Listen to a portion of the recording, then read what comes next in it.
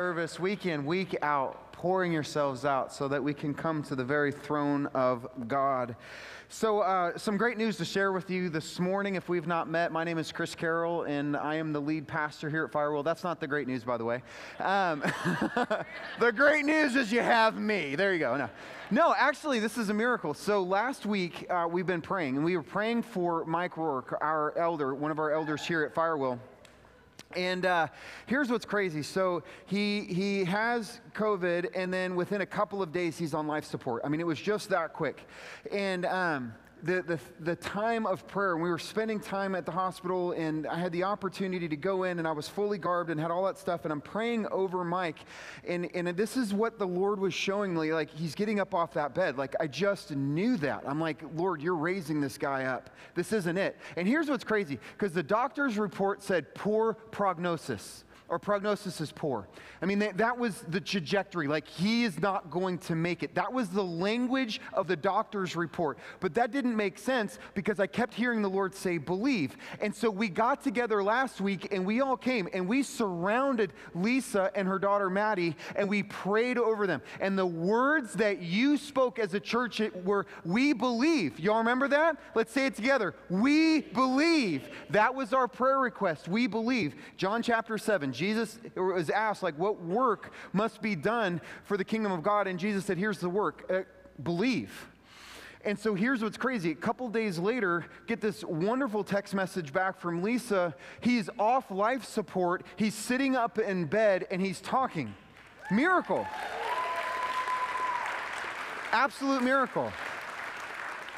And at first, he was just kind of chicken scratching some stuff along on a whiteboard, and he couldn't really figure out what it said. And it was said, like, pray the Lord, praise, he wasn't quite sure. And then it was, oh, pray the Lord's prayer over me. He wanted to be prayed over. And now he's recovering, and he's getting better and stronger by the day. Well, here's another doctor's report, 3 to 6 weeks, and they've got this kind of long, extended journey. And we're going to ask that God just heals him. And I want to say something to you as a church. Sometimes we pray, but we expect a no. And here's what I mean by that. We pray in such a way to like give God an out, but here's what the Lord's been showing me. We need to pray like every single person we pray over is getting healed. Like we need to pray that way. We need to pray and believe that every person we pray over is getting healed, not that they will, but we're going to pray that way, because what are the options? Are we just going to pray and expect a no? And I'm like, where's the faith in that? You all understand what I'm saying? And so when we pray over somebody, we should pray expecting a yes, but give all of it over to the Lord and his sovereign will, and praise God. According to God's sovereign will, Mike is getting better, and we're going to pray he continues to heal. So with that said, Lord Jesus, we come together, we believe, and we are asking for Mike. We're asking that he would recover. We're praying that he gets up off that bed, Lord, and we're praying that this 3 to 6 weeks that is being given to Mike, well, Lord, I pray that, Lord, you just shorten that. I pray that his body is strengthened. I pray that he is able to get up and come back to church and give glory to you for the healing that you're bringing about in his life. Thank you, Lord, for growing our faith to trust you and to believe in you and to turn to you, believing that when we do, that you do move in power. And Lord, we just want to give you the glory for it. In your name we pray, Jesus. Amen. All right, so let's hold our Bibles up. Let's see those Bibles, those beautiful Bibles, or those digital devices, right? Let's hold them up. Okay, so Holy Spirit, Lord, speak to us today. We are opening ourselves. As we open your word, we're opening our hearts. May it fall onto good soil, fertile soil, that it would put down deep roots and produce abundant fruit. All God's people say, amen. All right, now I'm not sure if you all remember these pictures from back in the day. These were really, really popular, kind of like in the 90s. Sorry, students, you may not relate to this right now, but maybe go look for one. Anyway, it's those pictures that are kind of like abstract, and if you just kind of glance at them, you see one thing. But if you really look at the picture, can't just look at it. You got to kind of tilt your head, and you got to squint your eyes, and you got to kind of move your head back and forth, and rub your tummy, and pat your head, and turn around, and whatever. And all of a sudden, the picture reveals itself. You all know what I'm talking about? If you do, say yeah. Yeah, we're tracking. Are we same page?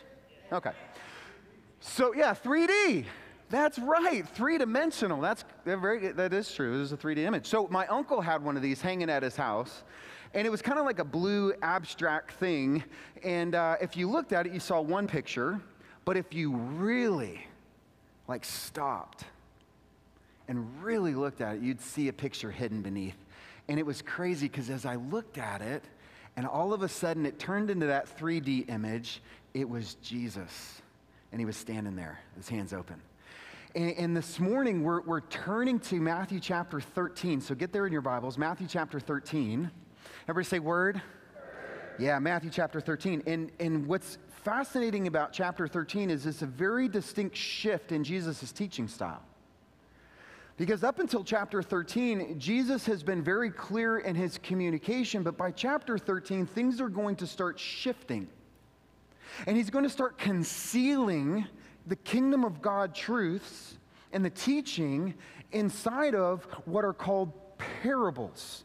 Parables. And the word itself, by the way, parable, it comes from the Greek parabole, and it simply means a story that teaches a spiritual truth. A story that teaches a spiritual truth or a kingdom truth. On the surface, though, it's going to seem just like a series of stories. Like we're going to read a story about a couple of farmers, and then there'll be a story about a mustard seed and some yeast, and a story about a great treasure hidden in a field, and a pearl of great price, and a big net being cast into the ocean to catch fish. Like when we hear these stories, on the surface, that's all they'll be. But if we really look at them, and we ask for revelation, and through Holy Spirit, we ask for God to illuminate our minds. We're going to be able to peer into these stories, and we're going to draw from them spiritual nutrition for our spiritual life. And this morning, I would argue that what we're going to be looking at is probably the most important parable found anywhere in the Scriptures. It is the deciding factor. It is one of those parables where we have to stop and really evaluate our own spiritual life. And it's going to be tempting, right? Because I like to evaluate other people's spiritual lives. Anybody in here like to do that? Come on. Anybody else like evaluating other people's spiritual life? Come on. Nobody? Yeah. Everyone else, you liar. Everyone didn't put their hand up. We know the truth. Anyway, look at me evaluating you. So anyway.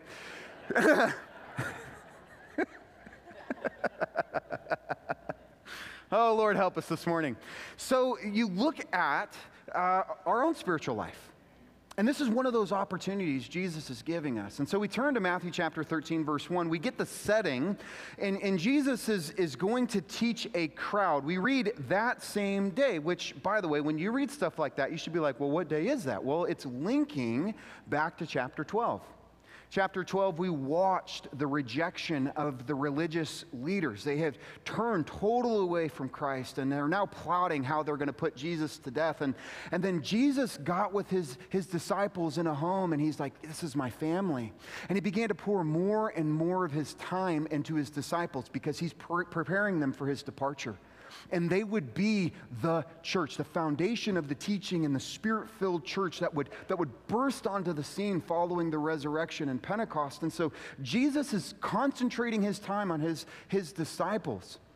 But as we open up to chapter 13, we read on that same day, they left the house that they were staying in. Most likely that would have been Peter's house in the city of Capernaum.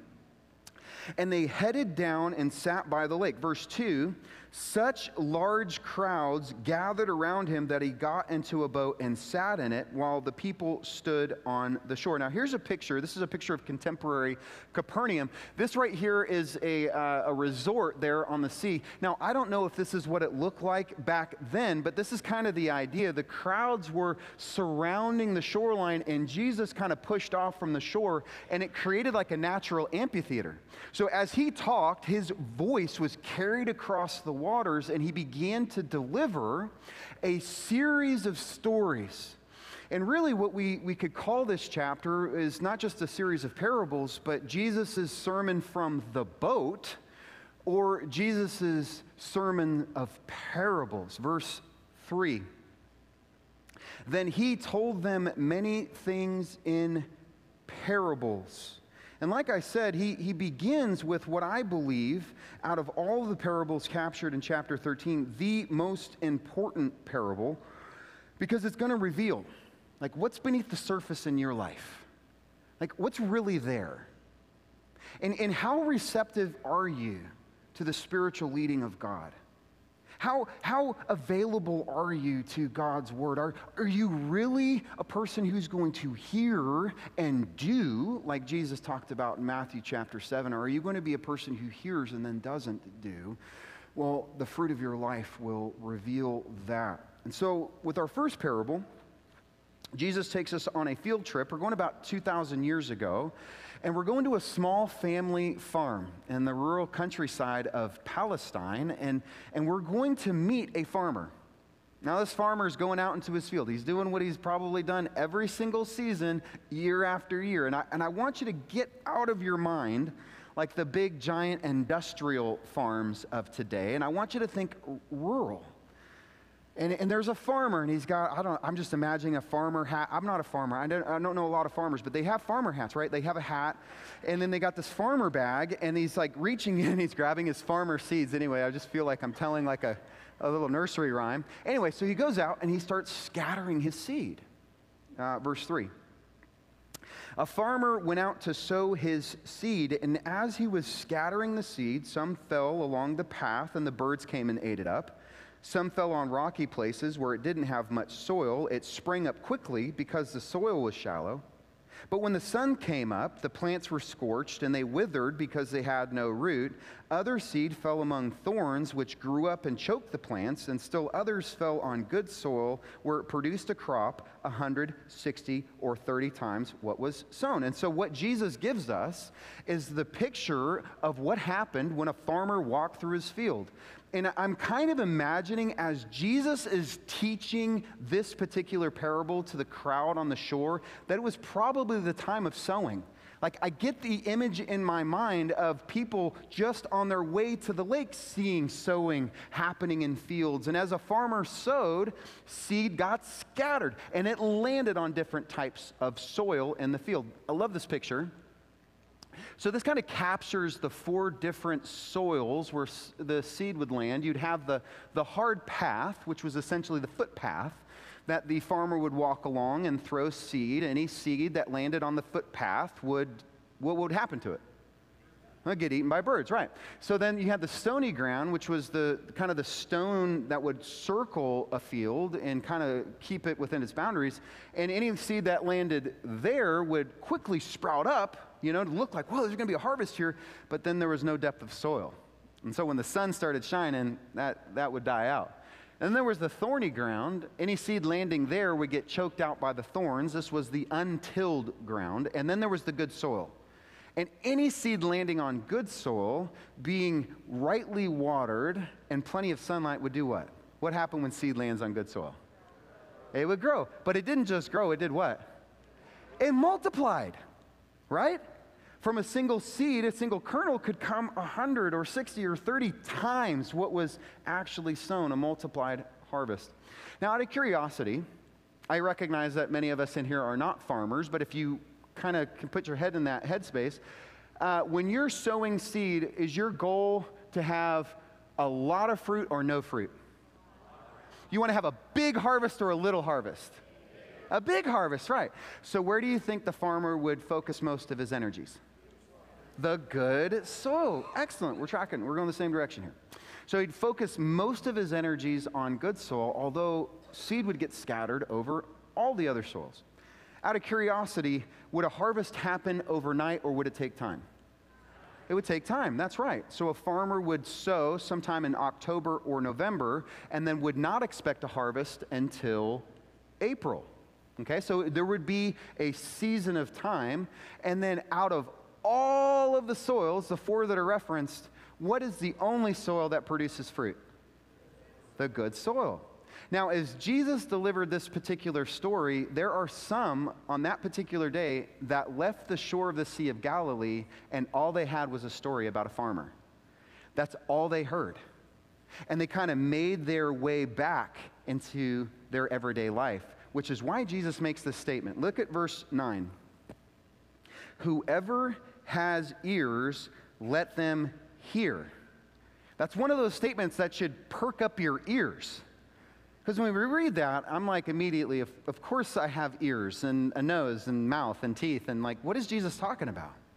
Well, what he's referencing here is the spiritual nature of our ears. You see, there are some who have ears that can hear, but they reject. And there are some who hear and receive. Anybody in here have teenagers? Yeah, there are times where I'm pretty sure everyone in our house hears us as parents giving very clear instruction. I feel it's clear. Do you think it's clear? I mean, I think it's clear. Like sometimes I'm like, this is really clear instructions. But sometimes it's not heard clearly. What's going on at that moment? Yeah, the ears, they stop working. Well, there's something that can spiritually I'm sorry, I shouldn't pick on my kids. I love you. You guys are really good kids. So no, they really are. I promise they're really good kids. Yeah, y'all listen most of the time. So we can operate that way as people, though. We can hear things and reject it. We can hear really good things, really solid spiritual things, and we could just flat out reject it. And we benefit not at all. Or we can hear really good, sound spiritual teaching, and we can apply it, and we can benefit from it. To which Jesus is saying, what kind of ear do you have? Like this morning, what type of ear do you have? So the disciples were concerned. Because Jesus starts telling all these stories, and they're worried. They're like, they come up to Jesus in verse 10. They're like, hey, they're not going to understand. Like, why are you doing this? Why are you teaching in parables? People might not get it. Verse 10. His disciples came to him and said, why do you speak to the people in parables? To which Jesus is going to provide the answer. And I believe there's 3 reasons why Jesus teaches in parables. And it sounds kind of strange on the surface, but I think it'll make sense as we expound the text below here. The first purpose is to keep people from understanding.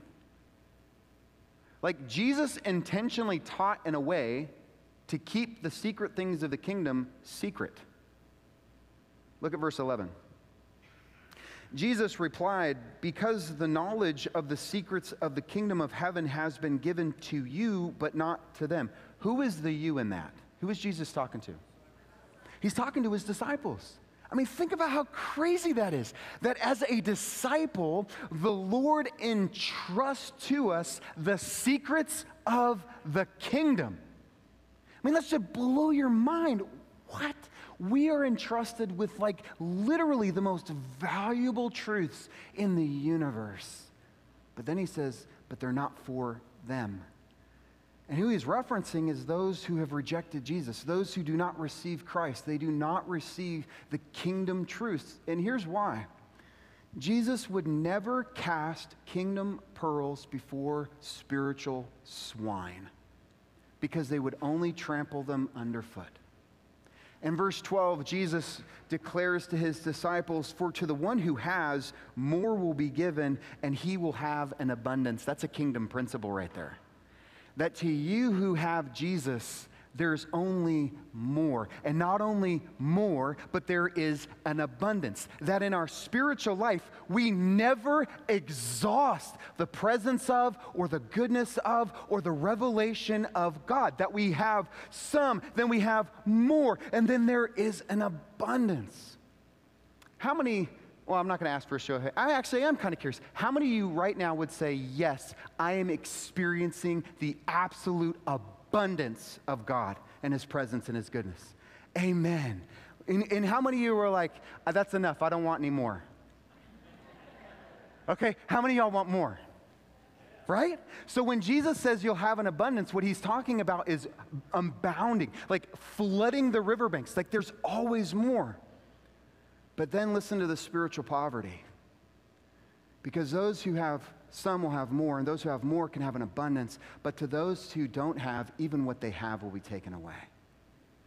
Like even the little bit of spiritual stuff that people have, even the little bit of life that they have, even that will be taken away. Listen to what Jesus says.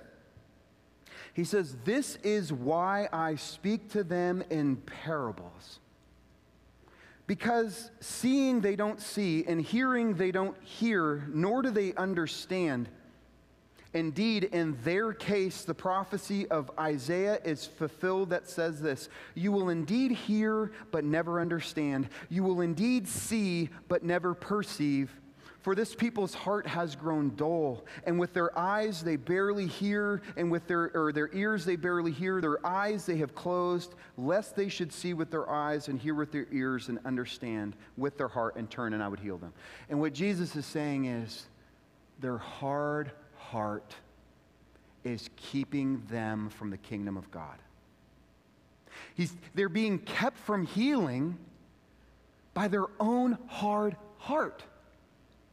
Did you know that Jesus will heal, spiritually heal, eternally heal anyone who comes to him? Anyone. Anyone who is willing to submit themselves, surrender themselves, humble themselves before a holy God and seek him in honesty and invite him all the way in. He will come in and he will heal you. But you will come to discover, here's another kingdom principle: the only person that's keeping you from the kingdom is you. The only person that can keep you from the kingdom is you. It's not your parents' fault. It's not your spouse's fault. It's not the kid's fault. It's not the neighbor's fault. It's not the preacher's fault. The only person that keeps us from the kingdom is us. There's something that's crazy, like the hardest substance on earth can be the human heart.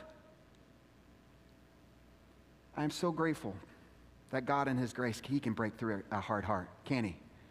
Yeah, amen. Well, the first purpose of the parable was to keep people from understanding. Jesus would not give his secrets, the kingdom secrets, to those who reject. The second reason is to get people to ask questions.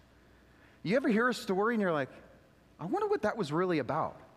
Well, that's exactly what Jesus is doing. He's like casting a lure out into the crowd. Like, who's going to bite? You know, who wants to know more? Like, who's going to come up afterwards to ask, like, what did that mean? Like, I know there's something deeper here, and I want to know more. I love the passion and the excitement of somebody who's being called to Christ. Like, you can see it. Like, you can see the Holy Spirit moving in somebody's life because they start asking crazy questions. Like, so tell me more about Jesus. Or, what do y'all do at church? Or I heard this thing about God, and I was wanting to know more. And what's happening is they're getting hooked. They're being led to ask questions, and that's one of the great purposes of the parable. And then finally, what is the third purpose of the parable? Well, it's to reveal kingdom teaching to his disciples and kingdom in creative ways. Look at verse 16. But blessed are your eyes. Whose eyes? The eyes of the disciples, because they see, and your ears because they hear. For truly I tell you, many prophets and righteous people long to see what you see, but didn't see it, and to hear what you hear, but did not hear it. Did you know that what you possess today, the ancients scoured Scripture, prophecy, poetry, song, like everything they could get their hands on, everything they could listen to, like waiting for the day of Messiah to dawn. They were like waiting in anticipation. And for us, the revelation, like he has come, and we not only see of his arrival, we have his teaching and his truth, like the kingdom of God has been revealed to us today. Blessed. How many of y'all blessed today? Come on, how many of you are blessed today? How many of you are a disciple and a follower of Christ who have the kingdom of God and the truth revealed to you? How many of y'all blessed? Yeah. We need to redefine blessing. Okay? Because blessing is always equated to things. You want to know what the true blessing is? The kingdom of God is revealed to you. You possess literally the secrets of the kingdom in the person of Christ. And you know what? You don't just get some, you get more. And you don't just get more, you get an abundance. That should lead us to a little bit of worship and praise. So Jesus teaches us now what the parable means. So the question is, what kind of ears do you have? And what kind of eyes do you have this morning? What kind of ears and what kind of eyes? Do you have ears that will hear and eyes that will see? Or will you have ears that will reject and eyes that will close? This parable will tell you why. And it's going to expose some stuff going on in your spiritual life that I believe you need today. And that was my prayer. As I spent time outside this morning, I was like, Lord, I know that you're going to speak a word specifically to individuals because God the Father, he knows you individually. Just like your fingerprint is distinct and unique. And I believe he's going to speak to you uniquely through the revelation of this parable. So be attentive. Verse 18. Jesus says, listen then to what the parable of the sower means. And that's where you go, oh, it never was about a farmer. And it never was about a field. And you're absolutely right. You see, the farmer in this particular parable is a preacher. Or a person who declares the word. The seed itself is the declared word of God. It's Scripture. The soils are the different types of persons who hear the Scripture taught. And so Jesus walks us back through the parable, but now with the explanation. So the 4 types of soil are really the 4 types of people. Verse 19. Jesus begins with the hard path. That is the hard-hearted person. Okay, so listen to this. When anyone, this could be any person, hears the message about the kingdom and does not understand it, the evil one comes and snatches away what was sown in their heart. This is the seed sown along the path. As you remember, the sower went out to sow, and all of the seed landing on the path got eaten up by what? By birds. You see, this is the person who hears the gospel and they don't understand it. And it's not like it needs further explanation. They don't want to understand it. They don't believe it. They're not interested. There have been times where I'll be sharing the gospel with a person and they give me that face. You know that face you give that door-to-door salesman? You know, and you accidentally open the door and you're like, oh, yeah, thanks, but no thanks. Like that kind of face. And I can see it as I'm sharing the gospel. It's like, I appreciate your perspective. I appreciate what you believe, but I'm just not interested. Well, what's actually happening at that moment is the enemy is at work. And we're told that he's snatching away. And that word snatch, it actually is referencing a violent theft. He's holding that person hostage and stealing the gospel before it can break into their heart. This is the person who rejects Jesus and the gospel, and they're being violently ripped off. But I want to say this. Share the gospel anyway. Share the gospel anyway. There is no one so hard-hearted that they can't be reached with the gospel, even though a person doesn't want to hear it. I just recently read an article on Facebook. You know, how true are articles on Facebook? They're probably pretty solid, right? 100% of the time? Anyway, so that's where I get all my facts from. So I was reading Facebook, and there was a Satanist, the story of a Satanist who had come to faith. Any of y'all see this story? Yeah, and so essentially he had rejected Christianity, everything about Christianity, and he was like a pastor of the Satan church or whatever. Well, God broke into his life. See, he was being held hostage. And yet God absolutely overthrew the enemy through a hug. Because there was a Christian and a series of Christians that just loved him and would walk up to him and hug him. Here's the thing. Satan can't steal love. He just can't. He can't rip love off. It's something that breaks through. Every time we love somebody who is quote unquote unlovable or doesn't want Jesus, a little bit of that ground gets busted up. There's times where we gotta love that person. Like we look at them and they're like, well, they're on drugs and they're drunk all the time. Love them anyway. Oh, you listen to them talk and they're just so foul-mouthed. Love them anyway. They keep warming up their fish in the break room, in the microwave. Love them anyway. Right? Who does that? I saw someone raise their hand. You're forgiven. You warm up fish, you've been forgiven. That person who cut you off, love them anyway. That adult child that just like, I don't ever want to hear any more about your Jesus. I'm so sick of you talking to me about Jesus. Love him anyway.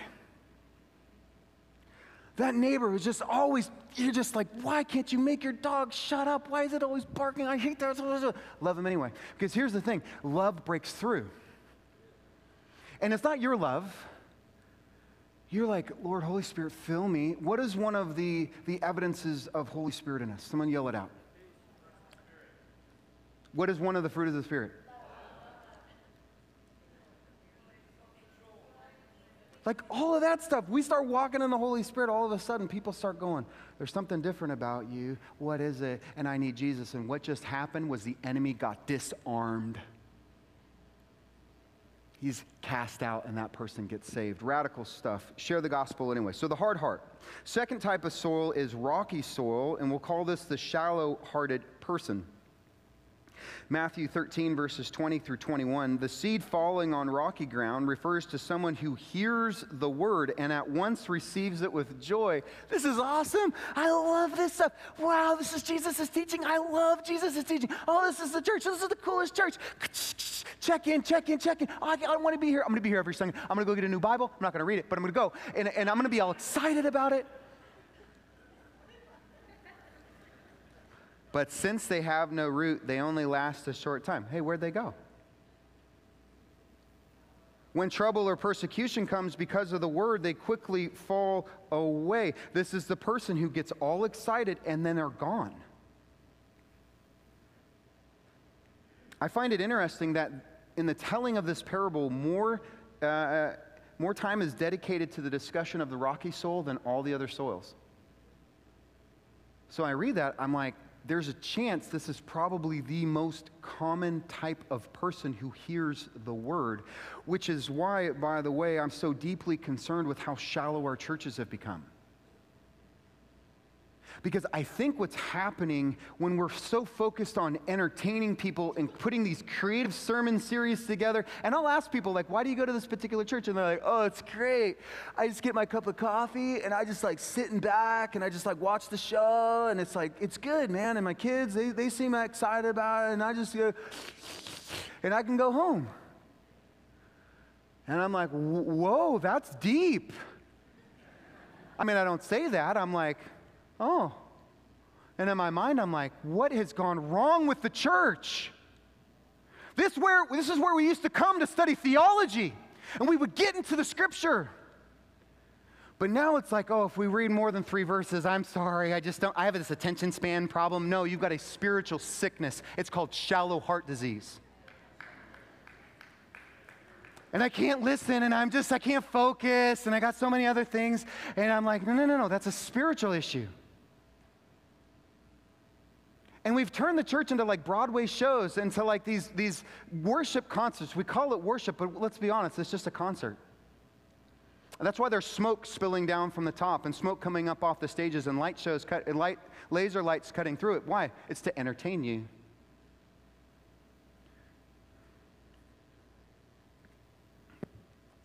We're still panning out the consequences of COVID, but here's the statistics. 50% of the church did not return.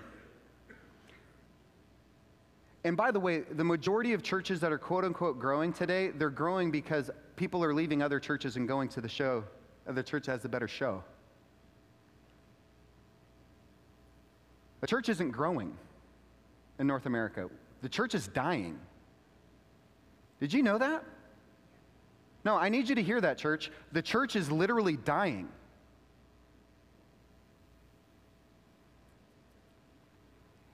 We are literally being entertained to spiritual death. And there will be no church left for the next generation. I believe what will be fulfilled in our time, and I look at my 7-year-old, and this is what I believe. I believe by the time he's 30, the scriptures that talk about traveling from east to west and not being able to find a single place where the word is taught will be fulfilled. Because we just went, whew. No root, no depth, got a little hot, burned away. Shallow soil. Third type of soil is the thorny soil. I'll call this the cluttered heart. The cluttered heart. Verse 22, the seed falling among the thorns refers to someone who hears the word, but the worries of this life and the deceitfulness of wealth, it was already getting kind of personal. Now all of a sudden anyway, let's keep reading. Choke the word, making it unfruitful. This is the person whose life is so cluttered with other things, they literally don't have room for Jesus. It's like all the different stuff we have to worry about, like there's the coronavirus and politics and economy and inflation and jobs and retirement and health and like what's the new Stranger Things season going to be about? I hope that there's a new Demogorgon, whatever that thing is. And who's Kim Kardashian taking a shower with? And what is Elon Musk texting about? And it's like, who cares? But we do. And it's like a junk drawer. Because God's word just falls in. Something precious and valuable falls into a junk drawer. How many of y'all have a junk drawer? That's where stuff goes to die. Like, if I ask where something is and I'm told it's in the junk drawer, I'm like, I never needed it. It's gone. But that's what happens to God's word when it falls into a cluttered life. It's gone. Just gets choked out. I would argue, I don't know, I'm not sure if I'm an expert in the field, but I think I'm kind of an expert when it comes to some of this stuff, that the largest percentages of Christians in the church fall into two categories, the shallow heart and the cluttered heart. And here's what's troubling. The contemporary church is catering to both. We keep it shallow. We'll work on your schedule. You don't like coming to the 11 o'clock service, we'll have a 9 o'clock service. So you don't like coming on Sunday, we'll do it on Saturday. Well, you can't come on Saturday, we'll do it on Friday. Oh, you can't come at all, we'll put it online. Oh, you can't do it online? Well, we're going to go to your house and we're going to set up and we'll do the service just for you. Oh, you can't do that? Well, how about this? How about we keep it simple and keep it real short? Because sermon's too long, right? So like, let's not do 30 minutes, let's do 20 minutes, let's do 10 minutes. How about I just get up here and I just say, Jesus, we all go yay, and we all go home. Like, let's keep it so shallow. And youth ministry, by the way, students, this is one of the more troubling trends in youth ministry. You are being trained to seek shallow. And that's why it's so important that you guys come with your Bibles open and you come ready and you come to realize that not everything is about you. And I mean that in grace and love. Because everything really is about Jesus, and when we turn our hearts to Him and we open the Word and we allow God to speak to us, we start to experience the power of God in our life. And you're not dumb. I worry that some youth ministry is focused on almost talking to you like you're stupid. You're not dumb. You're just inexperienced. And you need to be taught and discipled and trained in the Word of God. All of us do. We need depth. It's also troubling to me that so much focus is on money. I think one of the reasons why the prosperity movement is flourishing is because we're addicted to wealth. We're wealth addicts. And if we can join our wealth addiction with Jesus, oh my gosh, then we can totally worship money. In God we trust / give me the Benjis, right? We're being ripped off and deceived. And some of you may be like, oh, this is a little extreme, Chris. I mean, you're getting kind of heavy. Well, here's the thing. It's why there's so little harvest. You see, like bowls of plastic fruit, Christians can appear to be sort of fruitful on Sundays or Saturday or Friday or whenever they go, or online. I guess you can look fruitful online. But then you go to them for real spiritual help. You go to the average Christian for real spiritual help and teaching and nourishment. And here's often what you find. You will run into people who have no idea how to lead another person to Jesus. They've been in the church forever. They have no idea how to lead another person to Christ. Like literally, if a desperate soul was dropped into their lap and was like, I need Jesus. Please somebody share Jesus with me. They would literally be like, what's Pastor Chris's phone number?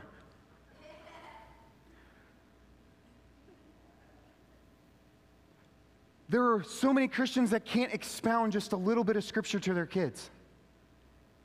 To be able to just take the scripture, like, Daddy, what does this scripture mean? I don't know. Go ask your mother. Oh. It used to be the great honor and privilege of a father to teach their kids the scriptures, to sit at the table and open up the Bible with the family, to disciple and to train. See, it took a father who sat under the teaching of the Word of God, who prioritized the church and prioritized Scripture and prioritized the Christian life, and then they were able to disciple and train their kids to love their wives like Christ loves the church, to bathe their wives in the washing of the water of the Word, and wives holy, living an honoring life to Christ, opening up Scripture with the kids. It was powerful, and we're being ripped off by that. Families being ripped off. The enemy's just hunting and taking us out. That was where the training happened, was in the home. I worry that there are Christians who can't open the Bible and even feed themselves. You know, when our boys were little, they would sit at the table like this. Feed me. That would be weird if I sat down at the table and my 15-year-old son goes, Daddy, feed me. I'd be like, dude, feed yourself. But that's what it's like in the church. So many Christians sit there with their mouths open like, feed me. I'm like, dude, feed yourself. You need to be able to open the Bible and study it for yourself. And I hear people say, I don't understand. You will notice that the only person who says they don't understand in this parable is the hard-hearted person.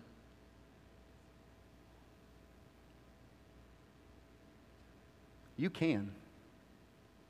If you are a believer in the Lord Jesus Christ and you have the Holy Spirit of God in you, yes, you can understand. And here's the thing, our generation is dying because we as Christians can't put down real roots and clear out the clutter. Jesus then turns our attention to the good soil. This is the fruitful heart. Like when I study this, I'm like, okay, Lord, have your work in me. Like, I want to be fruitful. Verse 23, but the seed falling on good soil refers to someone who hears the word and they understand it. This is the one who produces a crop yielding 160 or 30 times what was sown. This is the person who hears the word and doesn't just listen but studies it. This week, one of my sons was like, I was reading this devotional and I had my notepad out and I was reading other scriptures and I was taking notes and I was like, you got it. Keep doing that. Keep coming to the Word like that. Keep coming to the Bible studies with your Bibles open. I was with a group of men this week on Wednesday night. We were reading and studying out of the book of Judges. We had our Bibles open. We were studying. We were laughing. We were having a good time. But we were challenged through the Word of God. The ladies coming together, opening the Word, students getting into the Word. See, what that is it's a reflection of what's going on in the heart. It's like saying, yes, I want more because I am good soul. This is the person who lives a Spirit-filled, Christ-centered life through the Scriptures, who allows the Holy Spirit to till up the heart and allows the Word of God to come in. And we start being fruitful. We start seeing God answer prayer. We start seeing and hearing Him speak to us. We see Him move in power. We start sharing Jesus with others, not because we have to, but because who else are we going to talk about? Who's greater than Jesus? And we start reading Scripture. We wake up in the morning, we're like, I wonder what's in the Word today. Man, I'm hungry. And we start seeing God. We don't just attend church, we serve. So the question is, what is Jesus teaching us today? Well, there's 4 types of people who respond to God's Word 4 different types of ways. There's the hard heart, the shallow heart, the cluttered heart, the fruitful heart. Only one is fruitful. So what kind of life do you want? What kind of example do you want to set for your kids, your grandkids? What kind of impact do you want to make in this life? Do you want to make a kingdom impact in this world? Do you want to live the multiplied harvest? You want to be fruitful? What better day to decide than now? To say July 17th. 2022. I'm literally saying this is the day. No turning back. Like I'm literally going to live it out. Put yourself and your family in places where they can grow. Clear out the clutter of all those lesser important things that seem so important more than church, but there isn't something more important than Christ and his church. Daily grow spiritually, read scripture, pray, meet with other Christians. This is like hands raised, heart open, like more. I don't want just a little Jesus, I want more. I want an abundance, more of your presence, more of your goodness, more of you, God, in me, so that you can move through me, so that you can literally do a work in this world and I can play a little tiny part of that. See, this is like this big, giant, like, hey, get in the game, church.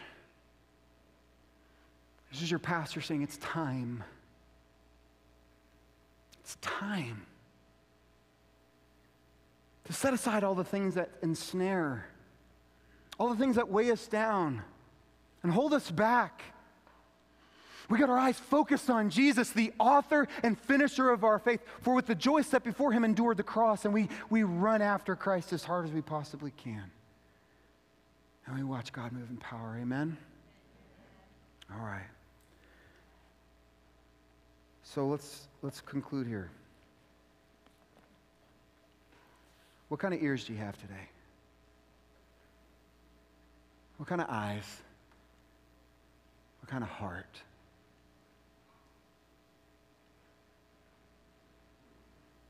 What kind of soil? What kind of life? Lord God, we thank you for your scriptures. There have been some good words today, some challenging words. We're going to ask that this word, like seed, would be buried in our hearts. I ask, Holy Spirit, that you begin to water this word. I ask that it begins to send down roots and start to produce fruit in time. We believe that you are the God of the harvest, and we believe that you are the God who brings about not just a little bit of fruit in us, but multiplied fruit. And so we're going to take a posture before you as a church and as a people, and we're going to ask that you move in us in power. We're going to invite more of you in, and we're going to ask that, Lord, in your grace and in your goodness, you bring about the harvest through us. We will listen. We will see. We will surrender. And we will allow you to be God, and we will be your servants. That is our prayer as a church today. We ask this in your name, Jesus. Amen.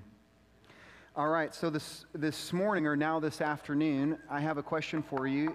And I told you last week, no more heads bowed and eyes closed. If you today are ready to take your step with Christ and you're like, yes, I'm going to invite more of Jesus into my life, and I'm going to give my life to Christ. If that is you, please stand up. Anybody here ready to really say, I'm going to live for Jesus?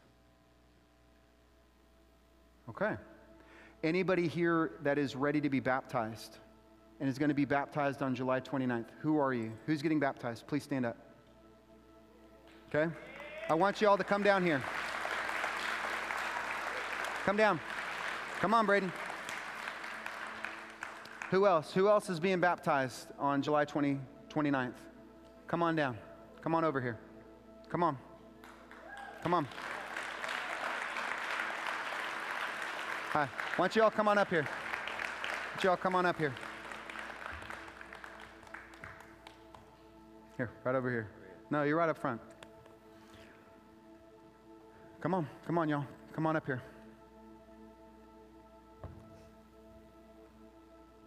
Who else? Who else is getting baptized on July 29th? So here's what's significant. Here's what you're witnessing. So you're seeing a group of believers ranging in ages. One Savior, one testimony, one faith. And on July 29th, they are going to publicly be baptized, which is a picture of being lowered into Christ's death and being raised to walk in new life. But it is also a reflection for some who are up here of the old life being washed away, amen? Yeah, going to live a new life. And for some, it's the beginning of the spiritual life. And it is also a picture of Holy Spirit coming down. Like Jesus, when he was baptized, he came up out of the water, the Spirit of God came down upon him. That is a picture of baptism. So this moment of spiritual significance where it's symbolic, but it's spiritual, and we're going to watch God move in power. And so we're going to pray over these who are making this testimony, because I'm going to tell you the enemy hunts. And he hunts people that are making a real bold stand for the Lord. And then this is also for you who have been sitting in spiritual concrete. It's time for you to start taking spiritual steps. Watch other people's boldness and be encouraged by that and challenged by that in your own spiritual life to take those steps. So Lord, we thank you for these who are going to be baptized on July 29th. Lord, we're asking your blessings and your favor and your goodness over them. Lord, we're asking that you would ordain and absolutely bless July 29th. I pray, God, that you powerfully work through these individuals. And Holy Spirit, I ask that you breathe into them. I pray that you give them a new heart. And we pray for the families of the children who are being baptized. I pray, Lord, as families are having their children baptized, I pray that the families are also making a commitment to disciple their kiddos in you. And so, Lord, we ask anointing and a blessing and favor and goodness over them. We pray this in your name, Jesus. Amen. Amen. Amen. All right, you guys. Hey, go hang out down here. Yeah. All right, family, let's stand together. And if you have opportunity, come congratulate those who are going to be baptized. Encourage them. But it's time to go into the world in peace. Have courage. Hold on to what is good. Honor all men. Strengthen the faint-hearted. Support the weak. Help the suffering. And share the gospel. Love and serve the Lord in the power of the Holy Spirit. And may the grace of our Lord Jesus Christ be with you all till we meet again, same time, same place next week. And do not forget, family, you are loved. No, you are loved. And now it's time, lavish love on one another, and let's go rock the city and the cities with the love of Jesus. Amen? All right, have a great week.